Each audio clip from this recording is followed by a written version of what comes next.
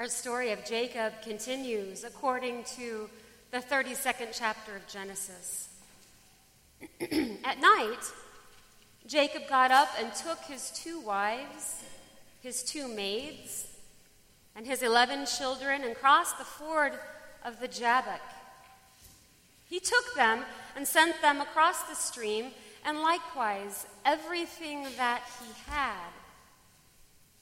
Jacob was left alone, and a man wrestled with him until daybreak. When the man saw that he did not prevail against Jacob, he struck him on the hip socket, and Jacob's hip was put out of joint as he wrestled with him. Then he said, "Let me go, for the day is breaking." But Jacob said, "I will not let you go unless you bless me." So he said to him, "What's your name?" And he said, "Jacob." Then the man said, "You shall no longer be called Jacob, but Israel, for you have striven with God and with humans, and you have prevailed." Then Jacob asked him, "Please tell me your name." But he said, "Why is it that you ask for my name?" And there he blessed him. So Jacob called the place Peniel, saying, "For I have seen God face to face, and yet my life is preserved." The sun rose upon him as he passed Penuel, limping because of his hip. The word of the Lord.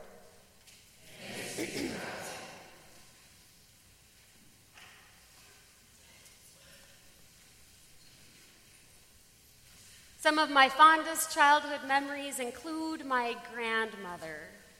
She was a pastor's wife for over 50 years and a lady in the truest sense. She believed that it was risque for a lady to show the ankle. She never left the house without a swipe of red lipstick and a dab of Chanel No. 5 behind each ear. And she never learned to drive, firmly believing that it was quite literally the least men could do to chauffeur the fairer sex from shop to shop, napping in the car with their hats shading their eyes as they patiently waited. Somehow, between endless entertaining, calling on parishioners in nursing homes and elderly neighbors, and gardening, she managed to find time for me whenever our family visited. I treasured most the times when she and I would sneak out to the porch, pull out the Chinese checkers board, pour Coca-Cola from a glass bottle into 2 Fiesta-ware glasses with ice cubes, and play. She taught me her best strategies and was infinitely patient with me. I grew rather cocky around the ages of 10 or 11, I believe it was, when I smugly realized that the student had become the master. I simply could not lose. My grandmother would whisper in hushed astonishment, "Sarah Beth, you've crushed me again." And then she would wink at me. My undefeated record lasted through junior high and high school, and my fame spread throughout the nursing home crowd, her gardening club, and the Golden Agers social club that she regularly hosted. She died unexpectedly when I was 20, devastating me in a way that a death does when you grow up thinking a person will last forever. It was then on the threshold of adulthood, with no one to shield me from the truth, that I realized my grandmother had been lying to me for years. She had been losing in Chinese checkers on purpose, just to build up my self-esteem, during my otherwise extremely tumultuous childhood, she had begun this noble deception about the time when my mother left, when life was hard and sad for me, and she had evidently thought my being the undefeated champion of Chinese checkers among the 60 and over crowd would give me a shot of confidence. She was not wrong. Even though I did not go on to pursue the National Chinese Checker Championship, which I'm sure I would have won had I tried. Does my discovery of my grandmother's deception make me love her less? By no means. It makes me love her more. It makes me sense the depth of her empathy and her love for me. She sacrificed her rightful victories in order to give me a sense of success and control in at least one place in my life. She decreased so that I could increase.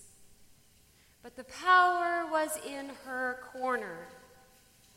I just didn't know it at the time because I was a kid.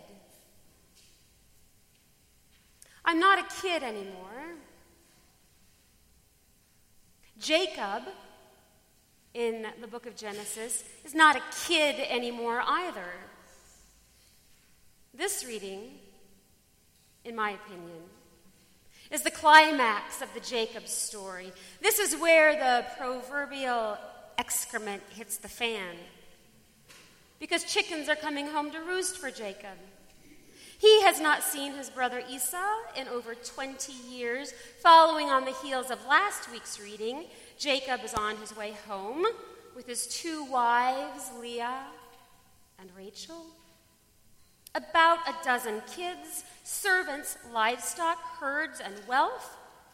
He has left Laban far behind, and he has set his sights on Canaan, where he will return home a powerful man who has made something of himself while he has been away.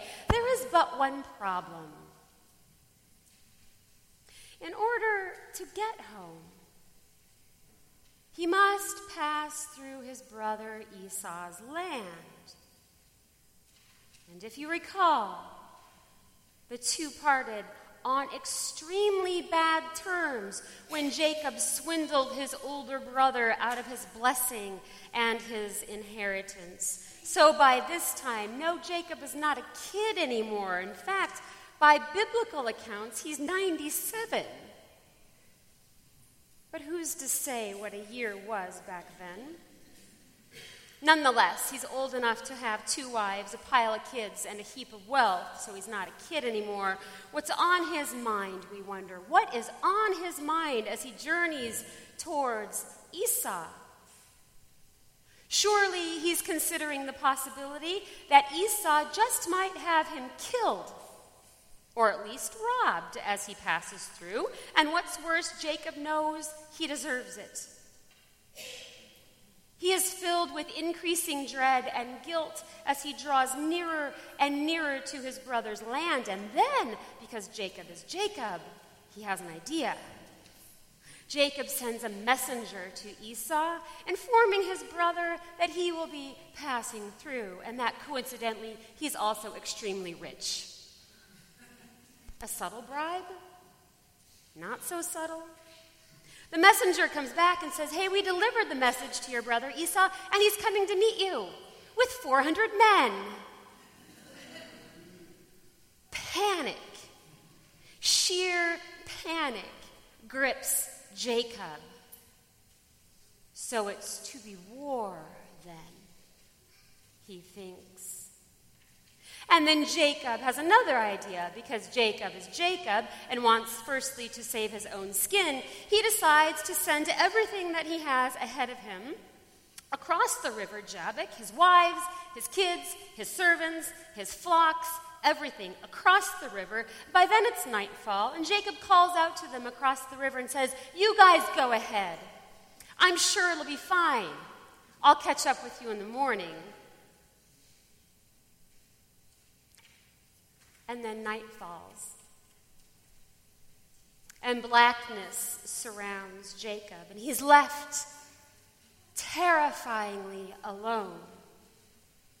Suddenly he is gripped by guilt. Conscience attacks him. All night long he wrestles and he fights and he battles like he's never battled before. He wrestles with his sins from long ago, struggles with the fact that he may have just sent his family to their deaths because of the crimes that he committed against his brother. All night long he wrestles with this thing. Is it a demon? Is it an angel?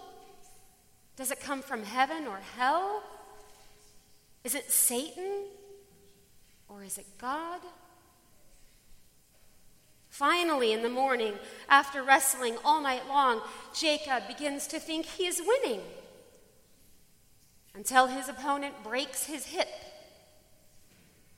And then Jacob realizes the sheer strength of his opponent, and he collapses on the banks of the river, breathless and exhausted. His opponent asks his name, and Jacob struggles to his feet in excruciating pain, and he utters one word, Jacob. But it is more than just one word, because in the Bible, your name carries meaning, and when Jacob says Jacob, it is a confession, because behind it lies a flood of sin and deceit and trickery, and it is all there, Jacob's entire selfhood laid out bare in front of his opponent, this powerful opponent who could easily kill Jacob with just one more blow.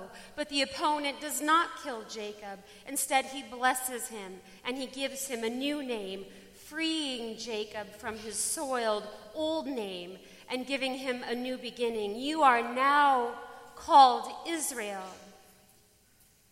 because you have wrestled with God and you've won. But here's the thing about winning a fight with God.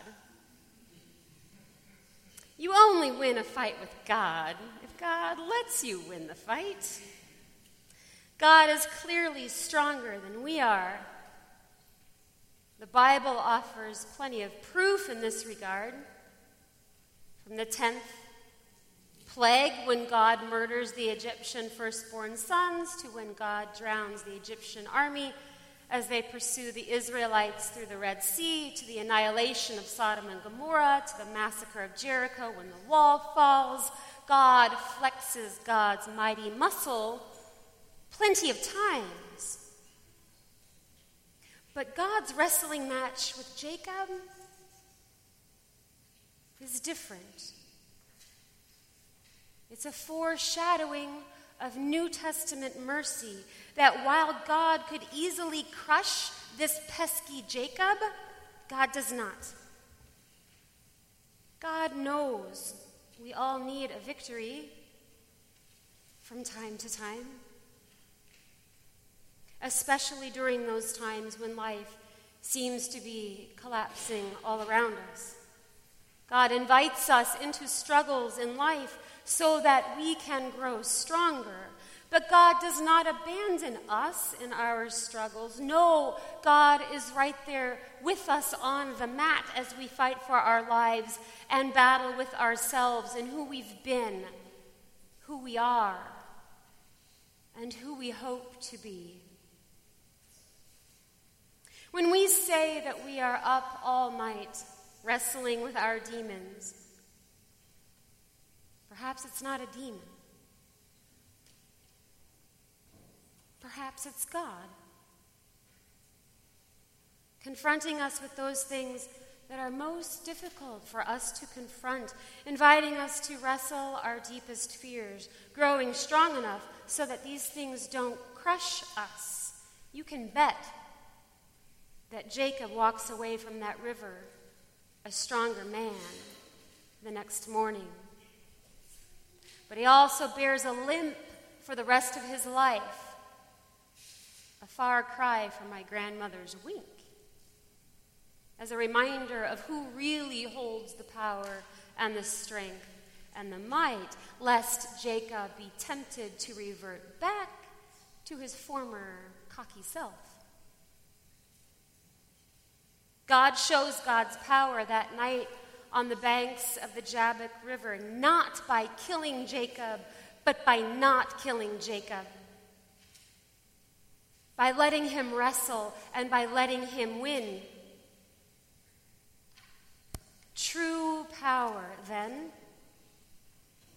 lies not in the flexing of muscle or in the striking out at the weak and the vulnerable, but in showing restraint, mercy, and grace.